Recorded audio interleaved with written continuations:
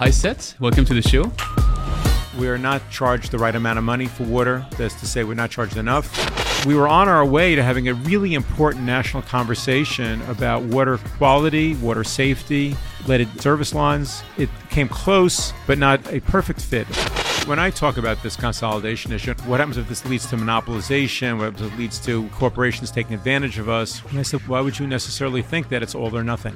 The only time the federal bureaucracy is going to move is when there's a hue and cry and that consumers everywhere are screaming about it. And that, I think, is not the right approach.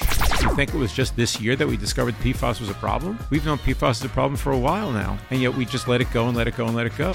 You know what happens when it's free or tantamount to free? You know what happens? The water quality is awful, or the water supply is irregular, or the pipes leak to a degree of 65 or 70%. That's what happens when it's free. And we have examples from all over the world.